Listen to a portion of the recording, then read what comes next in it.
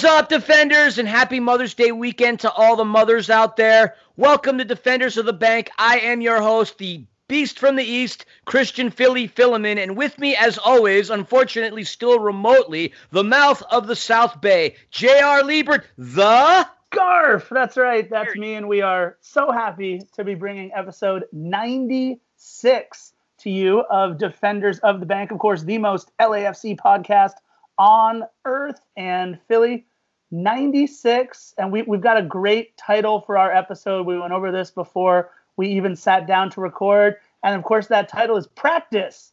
We're talking about practice. That's right, to quote Allen Iverson, but without the question marks at the end.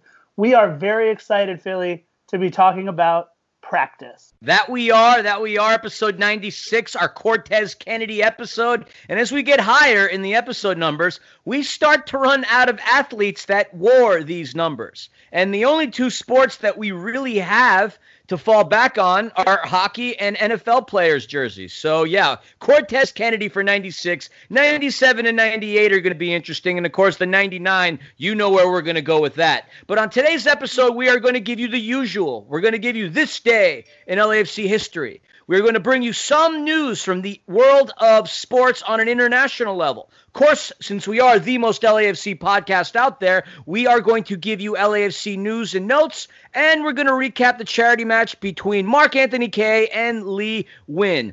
And during this episode, you'll of course hear the usual banter, stats with the Scarf perhaps, maybe some rants with Philly. Usual things that you have grown to expect listening to now 96 episodes of Defenders of the Bank. And with that in mind, Scarf, let's kick it off with this day in LAFC history. That's right. This day in LAFC history. We are recording this the day before Mother's Day, Saturday, May 9th. And again, a very happy Mother's Day to all of you mothers out there.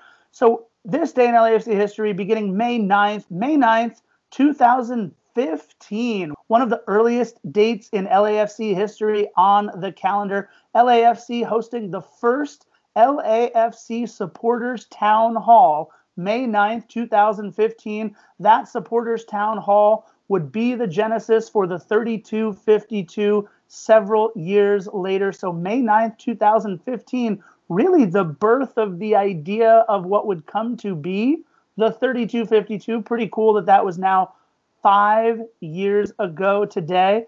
Also on today's date, May 9th, 2018, Edward Atuesta and Mark-Anthony Kaye scoring their first career goals in a 2-0 win over Minnesota United. 5 yellow cards for Minnesota in that game.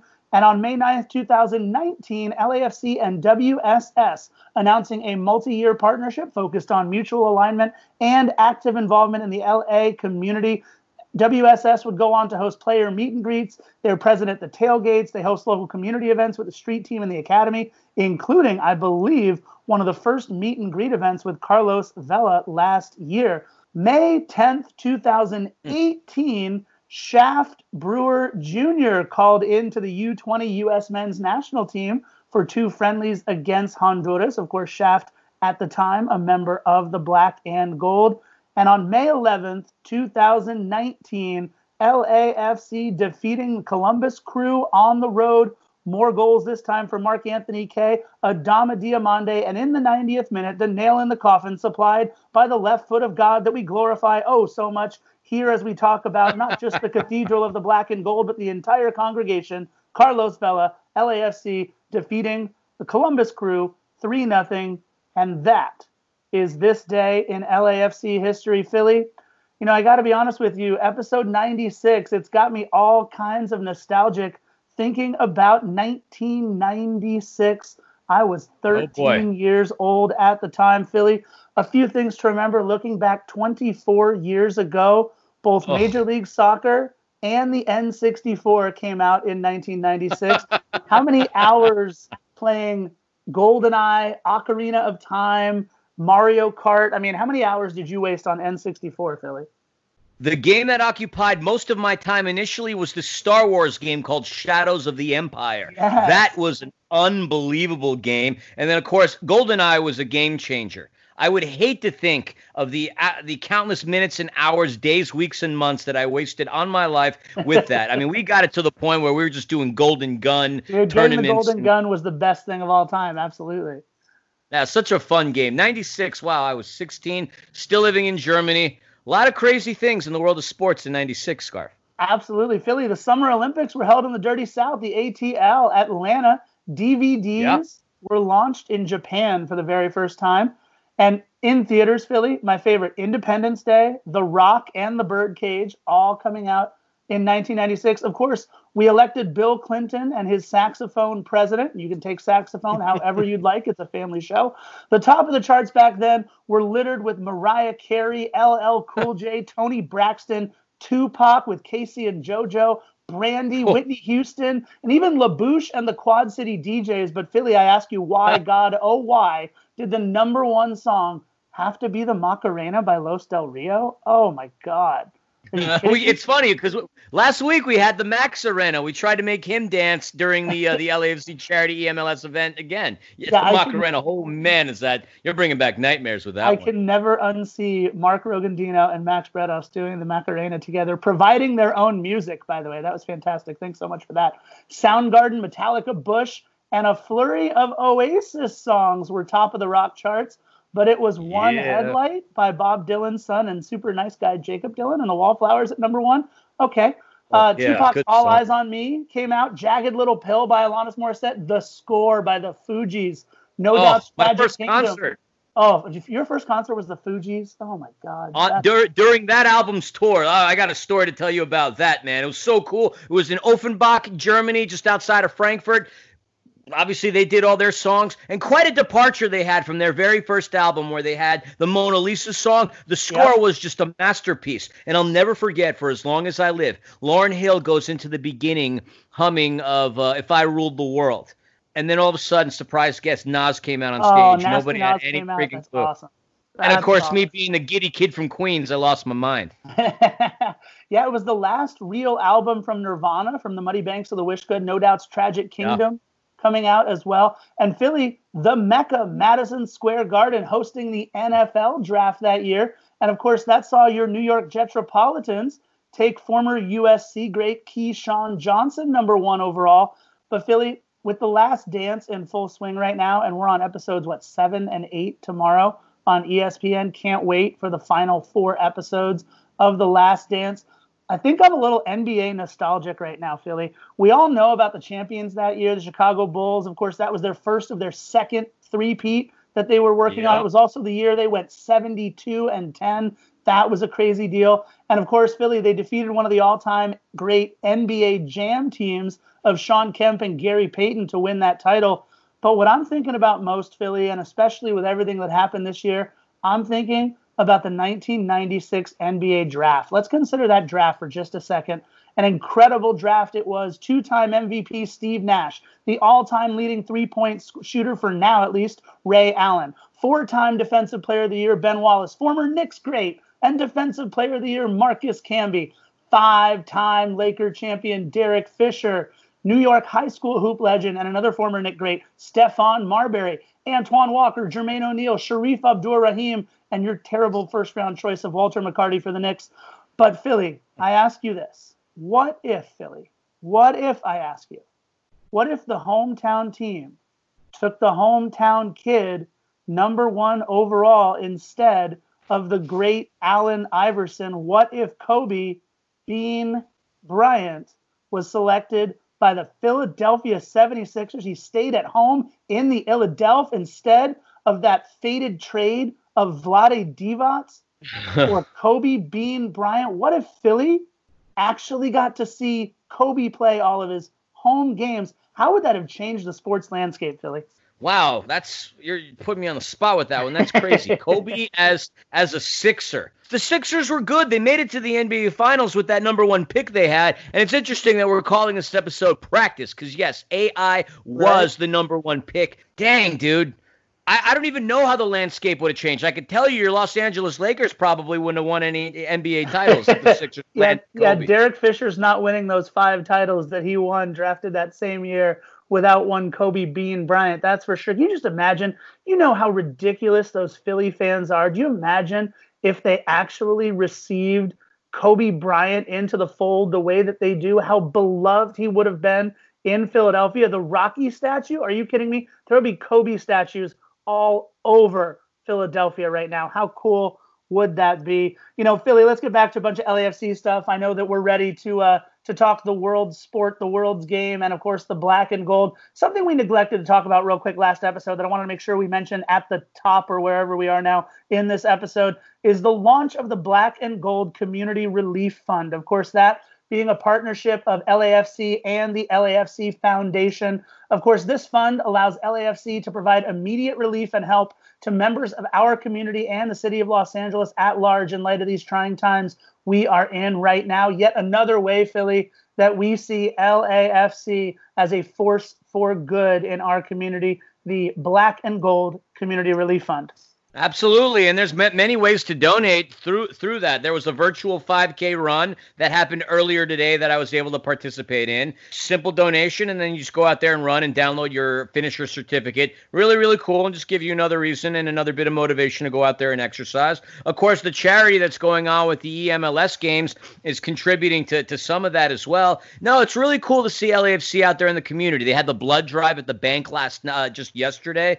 LAFC continues to make its presence felt in the city of Los Angeles, which, of course, the team down the 110 seems to consistently neglect time after time again. LAFC is they're just on the forefront of so many things. I mean, they're doing things so well. They're taking this city by storm, and in the greatest of ways you can possibly think of, and that's being community-oriented and helping out in every single way that they can. God bless LAFC. God bless the 3252. I love our club, Scarf. Dude, absolutely. Again, it's just we're so proud to be fans and members of this club the way that we are and the way that so many, in fact, dare I say, millions and millions are fans of the Black and Gold. Of course, the Black and Gold faithful, as we like to call them, who worship at the Cathedral of the Black and Gold, Bank of California Stadium. Can't wait to get back to the Cathedral. May 9th, Philly. We are recording this May 9th. We right now are supposed to be taking over Earthquakes Stadium today to beat down the Smurfs. You heard that right, Philly. Earthquakes Stadium. The team, unfortunately, unable to find a new naming rights sponsor after Avaya's 5-year deal expired at the end of last season. So they, of course, renamed the stadium Earthquakes Stadium for 2020. And Philly, I learned about an MLS trophy, an actual physical MLS trophy that I had never heard of before whilst I was researching San Jose for our now postponed and maybe canceled game against them. This trophy, Philly, is called, no joke, the Wooden Spoon. Now, Los Angeles is home of UCLA basketball, and no matter what Philly thinks about Bobby Knight and his Indiana Hoosiers, there's zero doubt who the most successful coach and team combination in the history of NCAA hoops is. John Wooden and the UCLA Bruins. So successful, in fact, they named the Wooden Award in his honor, given to the nation's best collegiate men's and women's basketball players. This year, of course, that went to Obi Toppin of Dayton and Sabrina Ionescu of Oregon. However, as I came to find out, Philly, the Wooden Award in college basketball is vastly different than the Wooden Spoon in Major League Soccer. In Major League Soccer, the last place team in the overall standings is generally considered the Wooden Spoon champion. However, unlike other leagues and divisions, especially in soccer, as I came to find out, the Wooden Spoon Award in most of those other leagues, Philly, is not a physical trophy. However, this is Major League Soccer, and we do things right. There is a physical trophy for the award before the start of the 2016 MLS season. The Independent Supporters Council, of which the 3252 is a large part of, decided to create an actual official trophy for the lowest placed team in the league, and thank God they did, as a complement to the Supporters Shield, which of course the ISC also manages. The trophy is passed to the quote-unquote winning team at the annual ISC conference, of which we know that our 3252 members were a part of. And the holders of that spoon must possess the spoon for the entire following season. At the end of the year, every group awarded the wooden spoon are allowed to do what they will with the trophy. The inaugural season, Philly, of 2015, Chicago Fire FC was the winner. And this is kind of hard for me to read this last part because I actually knew this person and he's a really nice guy. But the Chicago Fire FC, they were the winning wooden spoon winners, and their supporters group had the responsibility of creating that first spoon. The award was christened the Andrew Hauptman Memorial Wooden Spoon by Chicago Fire as a dig against their team owner, who again, I know, and he's a really nice guy. I feel really bad. He owned the team from 2007 to 2019. But I love this. Beginning with 2017, Philly, after the Columbus Crew won the award, they renamed it the Anthony Precourt Memorial Wooden Spoon Award. And he is just about as loved as, of course, the midcourts here at Dodger Stadium. And, of course, he was trying to move the franchise to Austin. How this all got brought up, Philly, is the winning team in 2018 is the most timed winning wooden spoon award winner in Major League Soccer history, the San Jose Earthquakes.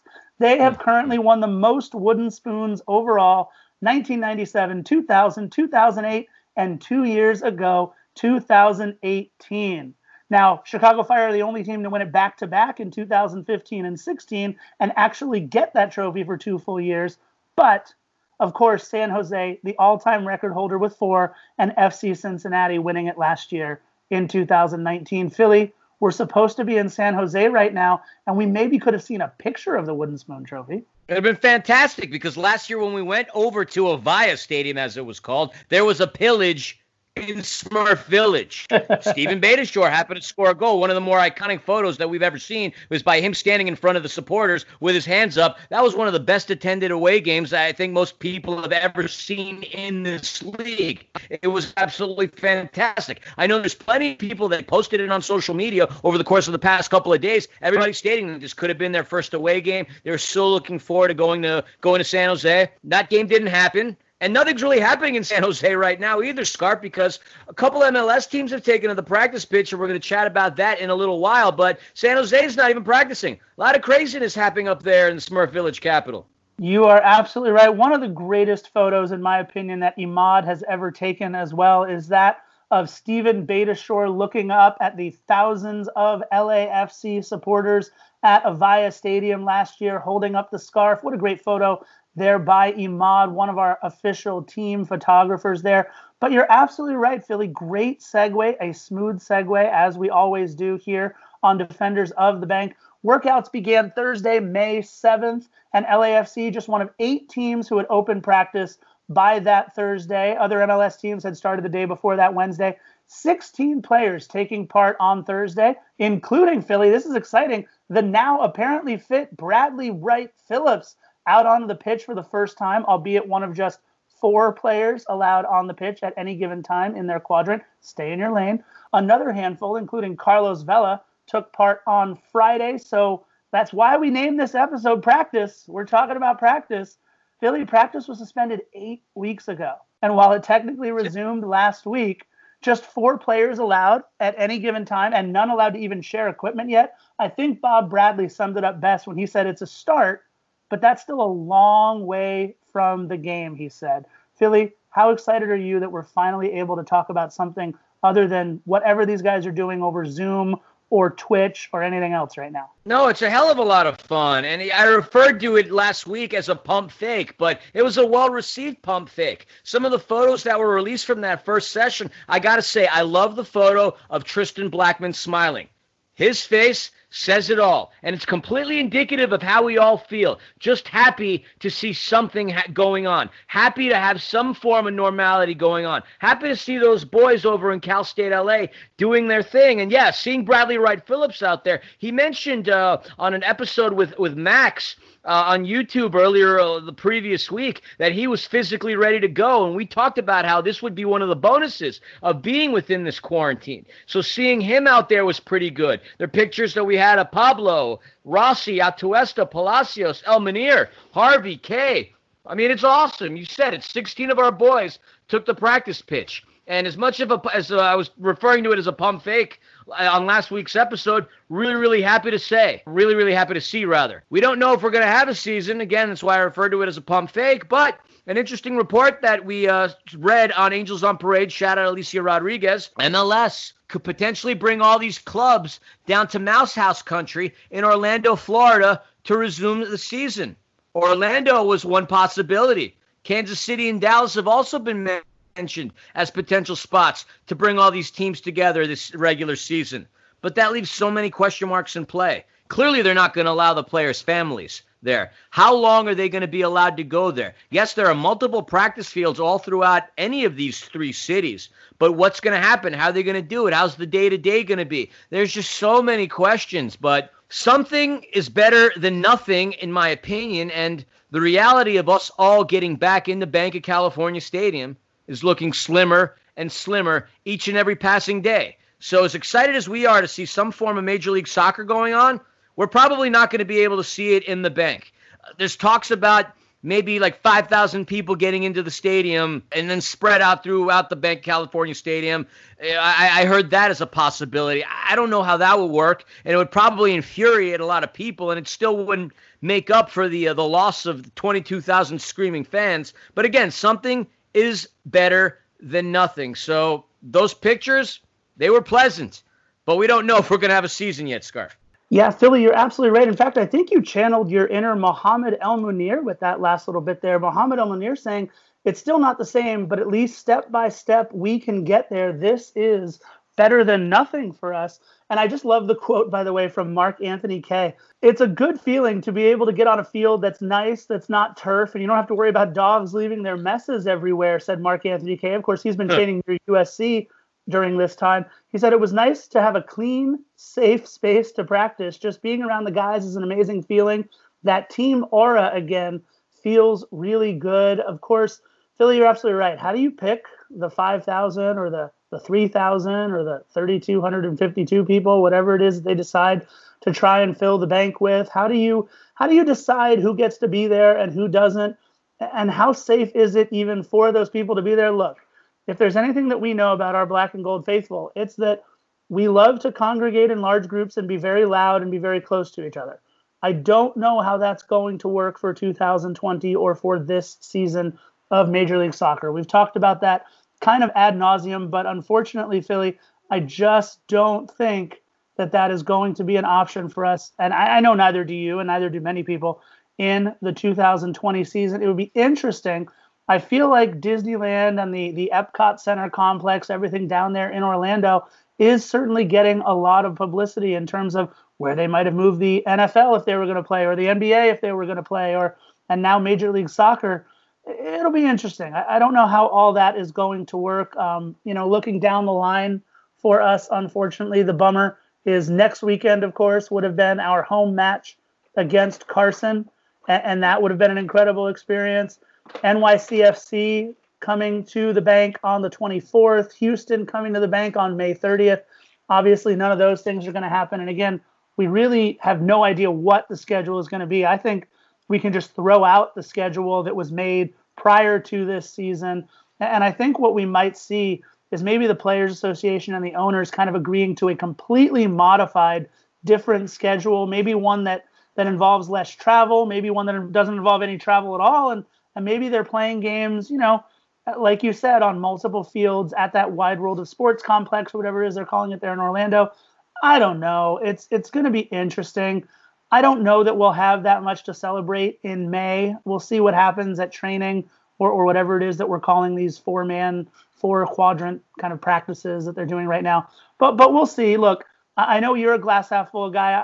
I'm whatever side the glass is on. I'll be, different sides for different days. But I'm looking forward to starting to see more pictures of our athletes in training again. And that's what we got to see. We also got to see pictures of Bradley Wright Phillips and Diego Rossi getting their temperatures taken and using hand sanitizer and all kinds of things like that. So it's going to be a very different reality once we do come back. But man, am I just happy to see our boys in those gray practice kits right now. No, absolutely. And what's going to happen next week is going to be interesting because the whole world is going to have eyes on it, and we're all going to get an idea as to how one of the biggest leagues in the world is going to run things in this crazy COVID chaos world that we're living in. And what I mean by that is the Bundesliga, the German professional leagues, the first Bundesliga and Zweite Bundesliga are set to kick off on Saturday, May the 16th. And I, for one, can't freaking wait. It should be a fun race to the finish. It's really only between a handful of teams. You got Bayern in first place. Right behind them, Borussia Dortmund, RB Leipzig, Borussia Mönchengladbach, and Bayer Leverkusen. And the games to watch out for over the weekend, we should be able to get them on regular TV on Fox because that's who the Bundesliga had a deal with. Dortmund is playing their hated rivals. It's Schalke, 6:30 Saturday morning. Leipzig is playing Freiburg. Of course, a lot of the teams I'm going to mention are with those top 5 teams. The game I'm really interested in is at 9:30 is going to feature Eintracht Frankfurt, a club that I support, and in a city I lived in for 4 years, is going to take on Borussia Mönchengladbach. On Sunday, Scarf, your newly adopted team, Union Berlin is set to face against Bayern Munich at 9 o'clock, and I wouldn't be too hopeful to see a victory coming out of Union. And then on Monday, if you're not working and you're at home at 11:30, Werder Bremen featuring U.S. men's international Josh Sargent is going to take on Bayer Leverkusen at 11:30. So excited about this. And, of course, everybody's going to have eyes on this league. I'm sure plenty of people are asking, well, why are they concluding the season? Really, it's for continuity purposes and mainly for financial reasons. I was reading that if this season didn't play out, there's a possibility that 18 out of the 36 clubs between the Bundesliga and the Zweite Bundesliga would face severe financial difficulties. In fact, there was a fund created by some of the biggest clubs in Germany to help pay the way to keep some of these other teams that were underfunded afloat. But the thing that scares me the most, Scarf, as I was doing research for today's podcast, there was breaking news. A club, Dynamo Dresden, they put their entire squad, it was announced earlier today, they put their entire squad on a 14-day quarantine after 2 players tested positive for asymptomatic symptoms of coronavirus. They put the whole team on lockdown. That's crazy. And, of course, we're going to see what the heck is going to happen when all these other clubs face off. They're going to play in empty stadiums. It's going to be weird seeing the Signal Iduna Park with no fans. It's going to be weird not seeing a yellow wall. It's going to be weird not seeing fans in Frankfurt. It's going to be interesting seeing cardboard cutouts at Borussia Mönchengladbach. But yeah, I can't believe they put an entire team under a quarantine. And the scary thing is a lot of these players had no clue. Another sport I want to transition to really quickly, UFC, because it's going on right as you and I are talking about. Jacare Souza was set to fight Uriah Hall today at UFC, and this was a fight I was particularly interested. Not only because Jacare is a hell of a fighter, but during my MMA days, Uriah Hall came out of where I trained out of, Team Tiger Schulman's. In fact, my sensei signed up Uriah Hall when Uriah Hall was just a child. This guy, there's no doubt that these UFC fighters are some of the best conditioned athletes in the world. But Jacare, along with 2 of his cornermen, catch the coronavirus. No symptoms, positive. The days are up leading up to that. They tested negative. It's scary. Here's a guy getting ready to go into the octagon. There was a whole team getting ready to start a season.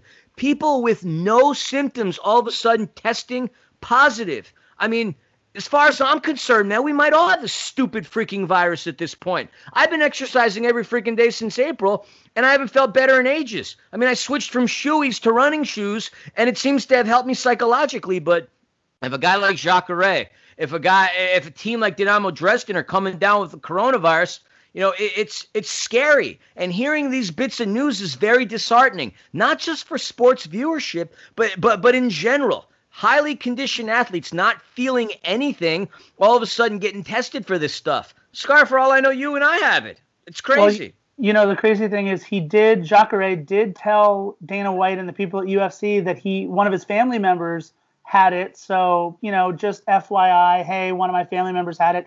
And all of a sudden they went into like crazy lockdown mode, tested him and the rest of everybody else. And like you mentioned, 3 of them came down with it. Philly, I don't mean to sour your glass any more than it already is, but the team that you grew up rooting for, your Bundesliga team, if you had to pick one, I just want to be clear. It is still Eintracht Frankfurt, yes? Yeah, I'm really Okay, curious as to why you're so the asking reason me. why I bring that up, because you kind of disparaged my newly found love for FC Union Berlin there for a second.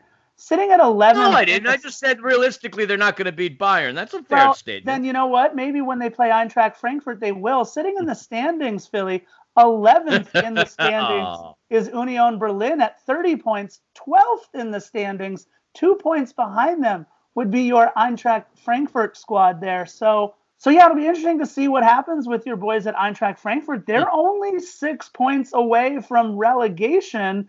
I don't think they're going to get relegated because they're probably far enough away. Philly, how many games are in the season for the Bundesliga? Is it 32? Does everybody play each other? Or excuse me, 36? Does everybody play each other twice? Do you They'll know? play. Yeah, everybody plays each other twice. There's only 9 matches left to go in the season, so Oh, it's going to be close. But yes, fine. Your team might be on top of mine for the time being, but in the grand scheme of things, none of our teams are really contending for anything other than coming back to Bundesliga 1 next season. None of us are going to Europe. Perhaps none of us get relegated. It's really between the top 5 clubs that I mentioned earlier on. And it's yeah. going to be fun to see some form of football. I am going to be so excited. I'll be like a kid watching Saturday morning cartoons. I will have my alarm set for 6:15. I'm going to toss on my Bundesliga kits, and I'm going to sit there with my cup of coffee, followed maybe by an Irish coffee 3 hours into the day, and I'm going to be watching Bundesliga football. Super cool. But hey, Scarf, you Yeah. and I are both big baseball fans. The Yes. Korean Baseball League started. It was Yes. really cool seeing the home opener there. Did you get a chance to pick a club yet? Tyler Saladino, Dan Straley, these former Major League Baseball also-rans are superstars in the KBO now. It's been a lot of fun to watch and learn a lot about the KBO. There's some more bat flips than we're used to, a little bit more celebrating than we are used to. I don't think I have a team just yet, Philly, but I'm starting to get to know some of these players out there that aren't quite from America, and it's been fun to watch. Each team only allowed 3 foreign players on it, so it's really interesting to see how they use them. And I believe the one name that I did recognize more than almost any other from the Korean contingents, Byung-ho Park, I believe, is back playing for the KBO. He was in Minnesota for a while and actually did relatively well for the Minnesota Twins for a little bit. But it's been a lot of fun just watching baseball. It's kind of been fun watching Karl Ravech and Eduardo Perez talk about these teams and really not know anything. They've brought on all kinds of great people. One of the players' wives also works for ESPN, so they brought her on and they were talking to her about what it's been like with the transition and everything else. But, you know, one of the things that we did hear from these players, and you kind of allude to it in how you're talking about the football team and Jacare Souza, is that a lot of these players are still playing in fear a little bit there. It's interesting to watch the umpires with masks and gloves on, the base coaches with masks on, the cheerleaders that they have there in the stands are cheerleading with masks on. That makes me think of something out of like Fallout, these like post-apocalyptic video games that we see all the time. We've got cheerleaders cheering with masks on. But yes, absolutely, Philly, I am definitely watching KBO baseball. I really wish the games did not start at, 11:30 p.m., 2:30 Eastern. I mean, That's if we're lucky. yeah, and it's starting at these games are ending at like 3 a.m. here. So at least the games do move pretty quickly. It's not Major League Baseball, but it is certainly fun to watch. Absolutely. The K-League has also started. That's the football league in Korea, and I know everybody that's a black and gold faithful is going to root for Gwangju FC. Do you want to know why you should root for Gwangju FC? Because former LAFC player in our inaugural season, Marco Urania, graces that roster. So we have more of a reason to follow the K-Leagues and to follow Marco and what remains to be the rest of his career. So go Gwangju FC. Yeah, it's been a lot of fun. Right now, each squad is allowed something like 5 foreign players. It might be 3 plus. There's something called 3+1+1. So it's kind of an interesting way that they go about it. But it's really cool to see these leagues kind of starting up. Of course, we're all watching them and seeing how they do. And it's been fun to watch the journey of Marco Urania. I thought everybody thought really that he was going to just go back home and retire after playing for a few more seasons. But he chose to keep going, which is awesome. So pretty cool that we get to see Marco Urena keep his career going with Gwangju. One more bit of news before we get into the charity challenge today. There was a fun little read on MLS, the app or the MLS website, and it had featured a set of videos. And it had players such as Carlos Vela and Joseph Martinez. And basically they were videos asking these respective players who they would choose as their 5 players to have for 5-a-side teams in practice. Vela's choices were rather interesting. Vela chose Claudio Bravo, Fabregas, Thierry Henry, Antoine Griezmann, and Dennis Bergkamp. Of course, all players that he has seen, whether it was its time at Arsenal, whether it's time at Real Sociedad. Pretty cool to see, and of course, he named himself the captain of the club. But the one interesting thing that I saw was Jonathan Dos Santos named his 5, and he incorporated his good friend Carlos Vela, but his good friend Carlos Vela didn't incorporate him. I thought that was kind of funny. So yeah, that's just a little bit of MLS news. But Scarf, let's get into the reason why we're here today, and that's to talk about LAFC Gaming's new feature, On the Sticks. Yeah, On the Sticks with LAFC Gaming. And again, a shout out to our buddy Alex Sale and everybody out there who makes the LAFC Gaming community run. It was supposed to be a friendly between Lee Nguyen and Mark Anthony Kaye, but it started out, Philly, anything but friendly. Unbelievable the beatdown that Lee Nguyen would go putting on Mark Anthony Kaye in the beginning. But this one, it was an interesting 3-match format. It was Max Bretos and Kalen Kyle, who is one of Inter Miami's broadcaster partners there, calling it for LAFC and Inter Miami FC on Twitch. And it was supposed to be a 3-match, best-of-3 aggregate series. The first match was the Canadian national team versus the U.S. men's national team. Now, Mark Anthony Kaye, I believe he's capped, 14 times or so for the Canadian men's national team. Lee Nguyen capping 9 times for the U.S. men's national team. Neither player, though, included in their own side. Now, that's not surprising for Lee Nguyen. It's been a little while since he's made a cap with the U.S. men's national team. But, Philly, Mark Anthony Kaye has been a regular starter and big-time role player on that team for the Canadian men's national team, along, of course, with Alphonso Davies, who the world is getting to see in the Bundesliga. You mentioned him before. But the people at FIFA 20, I now have a second biggest gripe with the people at FIFA 20. Of course, we know the first one, Philly, no Bank of California Stadium in FIFA 20. How could the FIFA 20 programmers not put Mark Anthony Kaye on the Canadian men's national team? Just terrible. And Philly, I thought you were going to be pretty excited there in the second match. It was supposed to be Mark Anthony Kaye picking Manchester United, taking on Lee Nguyen's Barcelona side, of course, with Lionel Messi. We'll talk about how that changed in a little bit. And it was supposed to be, again, Mark Anthony Kaye sticking with Canada for some reason against France for Lee Nguyen in what the teams that you think would best represent the World Cup final. Philly, we saw a bunch of those things change over the course of the tournament. And the first game, Philly, a beatdown by Lee Nguyen on Mark Anthony Kaye.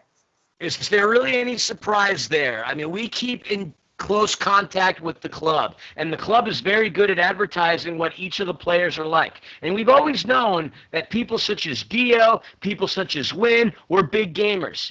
In these list of gamers that we've always known about, we never really heard much about Mark Anthony Kaye. So going into this contest, this charitable challenge contest, you'd have to say that the tide probably favored Lee Nguyen. In fact, Max Bretos earlier on in the broadcast mentioned that he was leaning towards Lee because Lee is a gamer. And here's an interesting thing. Kalen Kyle, I did a little bit of research on her because you got to know who the freaking voice for Inter Miami is. She was a baller, Scarf. She had 101 caps with Canada. She played professionally for a number of years, most recently with the Orlando Pride. Prior to that, the Portland Thorns, a club that you and I had the privilege of seeing the day after that infamous away game in Portland last season. And she's married to a professional football player, Harrison Heath, who plays in the USL for Miami FC. So it was pretty cool getting to learn a bit about her. And she's going to be a very pleasant person to have to watch on Inter Miami. But before the game even started, Kay was already talking a whole bunch of smack. And the idea of the U.S. playing Canada, yeah, there's going to be a rivalry there going forward because the competition levels are starting to get even. Alphonso Davies, without a doubt, and correct me if I'm wrong, the only other person that might be able to rival Alphonso Davies in terms of talent between both Canada and the U.S. would have to be Christian Pulisic. Other than that, I would say I would take Alphonso Davies over anybody else on the U.S. men's national team, and I'm pretty sure you're with me in that regard. Yeah, unless it's, of course, Sebastian. I can't even make the joke. I was going to try to make a joke to find some way to make a Sebastian Lletget joke about being on the U.S. men's national team. Oh, that's because you love the boy. Oh, goodness. Yeah, it's nice, though, that his teammate, Servando Carrasco and Kaylin Kyle, both have something in common, both married to professional soccer players. That's incredible. That's really nice. Of course, congratulations to Alex Morgan on having her first child. So we did want to mention that here. Again, the beatdown that we saw from Lee Nguyen started very, very early in the 4th minute. U.S. men's national team, Jozy Altidore scoring 1-0. And in the 14th minute, Philly, our first bit of controversy in the entire 3-game series. How was that a red card on Team Canada's Jonathan David? So Mark-Anthony Kaye, who's already not really a gamer, we love him so much, but he admitted several times on the telecast there that he's not really a gamer. And he kept asking, dude, how often have you played this game? How much do you play this game to Lee Nguyen? So he was in a little bit of trouble. He even said on there that he's only got the game 2 days ago, so he could prep for it. Clearly, Lee Nguyen has prepped for it a little better. But Mark-Anthony Kaye going down to 10 men, 14 minutes in, and the rout was on. 23rd minute after, Philly, 8 touches, 8 different passes inside the box. Cheeky. Very cheeky. Goodness. Jordan Morris puts one away. 31st minute. The guy who I was just making fun of, Sebastian Lletget, puts one away. And the first real chance for Mark-Anthony Kaye coming in the 44th minute. Nothing happens, but he forces a turnover. Lee Nguyen said, oops, I didn't mean to do that. And all of a sudden, the ball falls at Cavallini's feet. Yeah. And Mark-Anthony Kaye is on the board. 3-1 at the half. Oh, wait, no. They gave him 4 minutes of stoppage time, Philly. How do you give 4 minutes of stoppage time for no reason whatsoever and then give the ball to Christian Pulisic right before halftime? 4-1 U.S. men's national team. He would go on, Philly, to be nice and only score 2 more in the second half. And if you're going by aggregate and you lose the first game 6-1, enjoy the rest of your tournament. It's all for fun at that point. And I love Lee Nguyen's tip, Philly, to Mark-Anthony Kaye at the end of the game. Kaylin Kyle asked Lee Nguyen, do you have any tips for Mark-Anthony Kaye moving forward after the first loss 6-1? He said, yeah. Pick better teams. Well, no, he said he needs to keep 11 men on the field. I thought that was a pretty good tip. Pretty good tip. Thanks, Lee. But yeah, Philly, the second game, I was excited. We were going to get to see your Manchester United take on Barcelona, but again, talked out by the Canadian tuxedo-wearing Kaylin Kyle of using Manchester United talked into Liverpool, and we saw a little bit better of a result, huh, Philly? I'm blown away that we've referred to the Canadian tuxedo here for the 3rd time in our podcast. For those of you who don't know or haven't listened to those episodes, the Canadian tuxedo is denim on denim. Just leaving it there. And I will say, the next time I do see Kaye, I'm going to have to bust his chops a little bit because it is blasphemous for a Manchester United supporter to all of a sudden lose faith in his club and go over to Anfield. I can't believe he chose Liverpool. Sure, he dug himself into a massive, massive hole, but there's plenty of other clubs that he could have chosen instead of Liverpool. He could have picked Real Madrid. He could have picked Juventus. He could have picked Bayern Munich. Hell, he could have picked the French national team.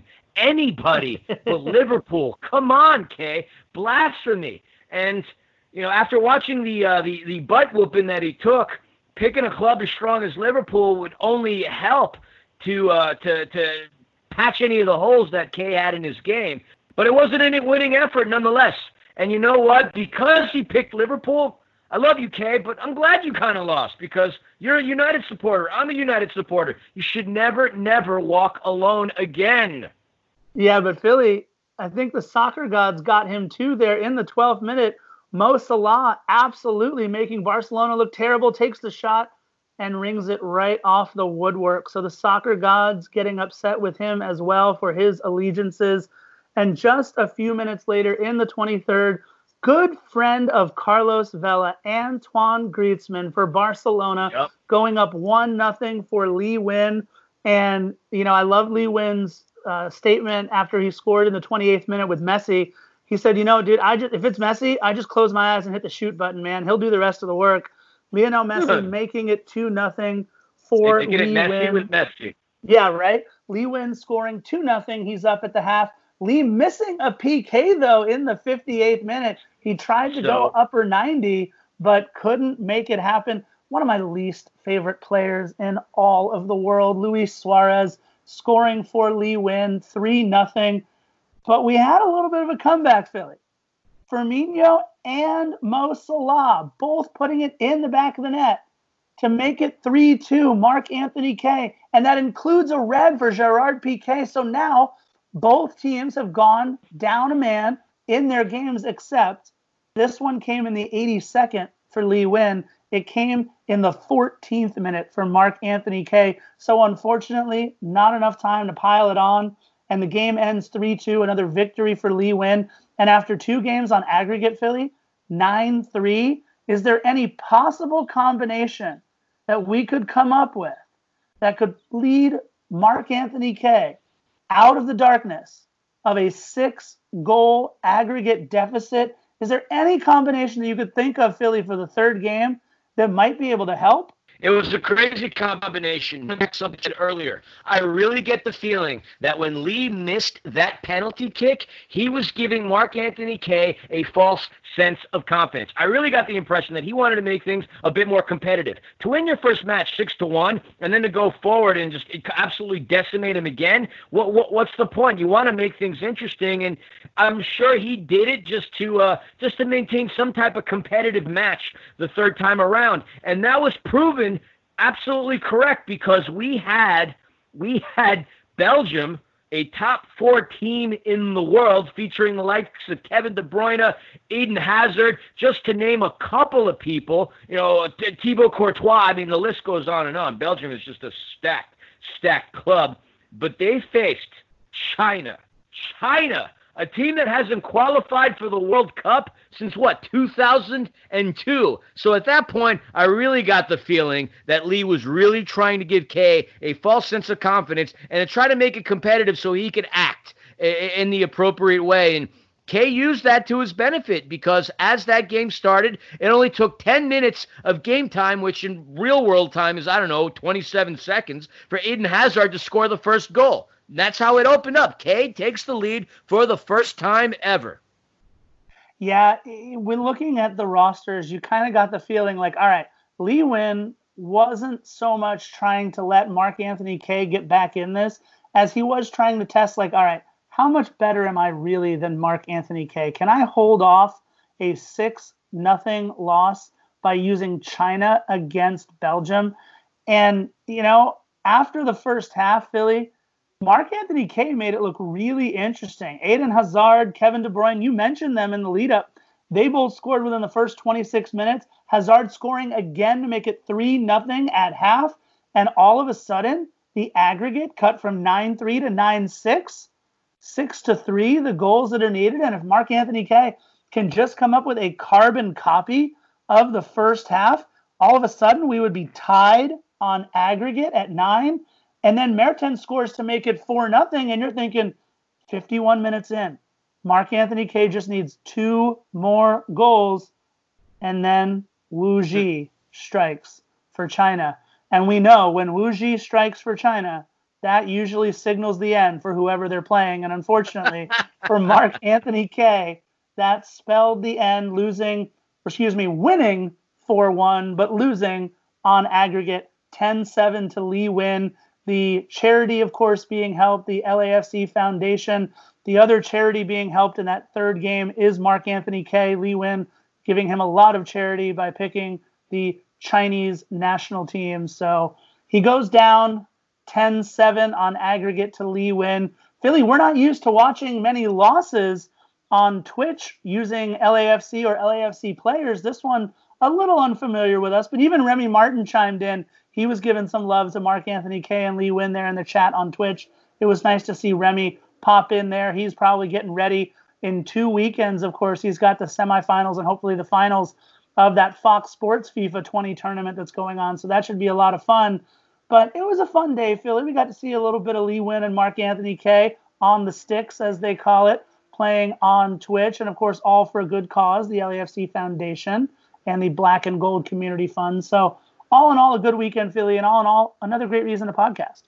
Yeah, always a good reason to podcast. It was so much fun seeing Lee Nguyen on there. He was definitely a beloved part of the Black and Gold community. A player that, had it not been for the expansion draft, would have probably still been on our roster. And one thing that we didn't mention was the bet that they made prior to the match's beginning. So because Kay lost, he's going to have to go run around with Lee Nguyen's jersey. But Kay said something really funny. He goes, yeah, you know what? I'll take that bet because we're all in the lockdown right now, so not a lot of people are seeing me having to wear a jersey. So, a win's a win. But, looking to both of the players, they were talking about how Lee was just such a awesome part of the locker room and part of that group dynamic. He was easygoing, and he always put a smile on people's faces.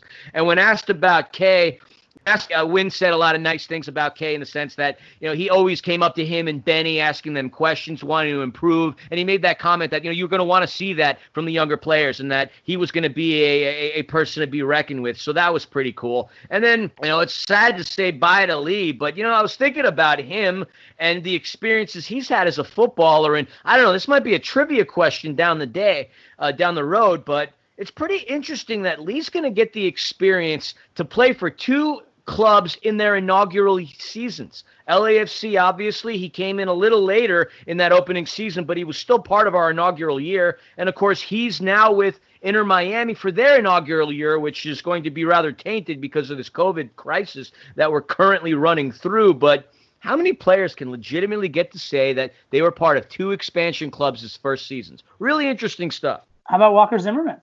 Okay, fair enough. Fair enough. I didn't say that he was the only one. I said there aren't going to be that many. No, for sure. It just got me thinking about other players, especially from LAFC. And, it's incredible to think, Walker Zimmerman got to do that. Also, he scored the inaugural goal in that club's history, too, which is, that's something he'll never forget. And he's going to be part of the history and the lore for Nashville for many, many years to come. And, of course, Philly, we couldn't have a better coach to navigate us through our maiden voyages as Bob Bradley. Of course, all of the inaugural teams that he's been a part of, my goodness, it was Chicago Fire and Chivas. I mean, the guy knows almost nothing but inaugural teams here in Major League Soccer. And, it does, you mentioned Lee Nguyen and the career that he's had. I mean, the guy started with PSV Eindhoven in 2006. After 1 year, Philly, remind our listeners again, where did Lee Nguyen play college soccer at by chance? A small little institution in Bloomington, Indiana called Indiana University, home of the Hoosiers. I don't care if you get sick of hearing me say it. I'm proud of where I went to college. And I'll say it 100 freaking times. I don't care. I got to give you a hard time about it each time, though. So, yeah, he got to play in the Danish Superliga. He got to play in the Vietnamese Super League. And, it's been a lot of fun watching Lee Nguyen's career. Really interesting. He was acquired at one point by the Vancouver Whitecaps, but he was waived and then selected by the Revolution. That's how he began his incredible career with the Revolution. I mean, Lee Nguyen, one of very few players in Major League Soccer history, and it's important to know this. This is an incredible accomplishment. Lee Nguyen, one of very few players in Major League Soccer history with 50 goals and 50 assists in his career. Yep. 54 goals, 58 assists, and the guy, just an all-time great MLS midfielder. Absolutely love the guy. Finished third in the MVP voting in 2014. The guy is as good as it gets. We do miss him. We also miss all of our listeners out there. We miss the tailgates. We miss Christmas Tree Lane. We miss screaming our heads off at Bank of California Stadium, the Cathedral of the Black and Gold. We are still happy to be able to do this for you and be able to bring you another episode of Defenders of the Bank, just 4 episodes away from 100 episodes. And we are so happy you guys listened to us and you enjoyed it. We look forward to seeing you back for episode number 97. Philly, any last words before we sign off for episode 96? You mentioned something about how we miss being at the bank, how we miss everybody. I will say this, just from my own experience. I had my first normal day yesterday, which was Friday, in a long time. In fact, probably my first normal day since having come back from my vacation. My first normal day since February the 13th. I went to work. I had a full day because I had client meetings. It's the first time I was in the office for a full day since February 13th. And one lesson that I'll take, numerous lessons I'll take is, and this goes out to all of you listeners out there as well, never take anything for granted. Look, it sucks that it takes a tragedy or a pandemic to reinforce some of these things in our lives. But I have taken so many positive things from this quarantine for myself. I've reconnected with people that I haven't spoken to since high school. I've connected with family members that I haven't spoken to in a while. I've reconnected with my guitar and my passion for creativity. Clearly, my love of sports is unquestioned, but it only further reemphasizes how much I love that, too. I've learned what I really need out of life and what I can do without and what I can't live without. I hope each of you have taken something positive from this. Unfortunately, some of us had to endure some tragedy during this time, but that should still serve as a lesson in the sense that it's a brutal reminder that our time is finite and we need to live and pursue the dreams and the things that we have always wanted to today. The excuse of I'll do it tomorrow or I'm not ready should be permanently erased from your mindset.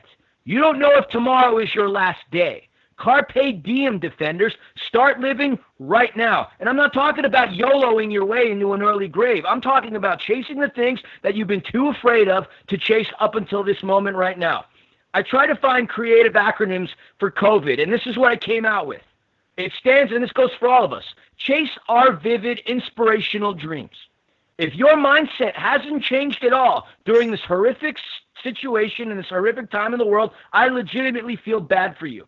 Yes, there's a lot of negativity out there, but hopefully each and every single one of you have something that you've taken out of this positively, whether it be your love for LAFC, whether it be your love for fellow men, whether it be to let go of a grudge that you've had in the past. All the BS leading up into the last 7-8 weeks doesn't matter anymore. Living and loving and learning is all that really matters. And I hope each and every one of you go out there, chase your dreams, chase your passions, live the life that you really want to, because again, we don't know what the heck is going to happen. This pandemic has shocked all of us, but it shouldn't be something that cripples us either. And that is some inspirational words from your friendly neighborhood, Spider Philly. Couldn't have said it better myself, my friend. And what a great way to end the episode. So with that, you guys know how we like to wrap things up here on Defenders of the Bank. We'll see you guys all hopefully in about a week for episode 97. And with that, all we have to say is bye. Cool. Dig it. All right. Do you have a soul patch going on too? Is that what's happening? Well, yeah. Oh my God. Where's no? Yeah, all right. I'm gonna get rid of it. Don't worry. Can Amanda hear me right now? Hey, Amanda. JR wants to say something to you. Hang on. All right. The door to Philip Monster Studio is open. Does he really have a soul patch right now? No, All right, after this episode, it's gotta go. Yeah. I said he looks like a groupie for Eve 6 right now. Like he'd be part of their fan club. He looks like Chris Kirkpatrick from NSYNC. He does look. I was just gonna say I didn't want to say that, but yeah, he does. That's pretty funny. Yeah, he does. I'm not gonna lie. I don't know. It was years ago, more than a decade. So I'm walking. I'm right by Herald Square, right around there. There's a little park right by the Manhattan Mall. And some girl comes up to me. She's like, "You're Chris, right?" And by then, I never went by Christian. I didn't go by Christian until I went to IU. Yeah, I'm Chris. And so she's like, "You're Chris, right?" I'm like, "Yeah." She's like, "Oh my God, it's so nice to meet you." I'm thinking, maybe I went to high school with her in Germany. I didn't know. And then she asked me for my autograph. I looked at her. I'm like, "Why?" It's like, "Because you're in one of my favorite bands." I'm like, "Excuse me?" She's like, "Yeah, you're Chris Kirkpatrick, right?" I'm like, "No, sweetie, I am not Chris Kirkpatrick." That's At that point, I didn't even know who Chris Kirkpatrick was. I didn't know what he looked like. I'm like, I look like the ugly dude in the band. What the f***? You're like a combination between Papa Roach and Art Alexakis of Everclear right now. It's pretty great. Yeah, I told him, I'm like, you were 90s. Oh, yeah. Especially with that striped jersey right now, too. It's very, very 90s. I'm tracked. It's a whole nother world in person, let me tell you, JR. It's not great, but I'll let him have his fun. She wouldn't even kiss me. She's just like, you got to shave. I'm like, oh. Yeah, I didn't realize. I thought it was just the shadow of like everything, but I realized that's. Yeah, no, I see it. Don't worry, it's there.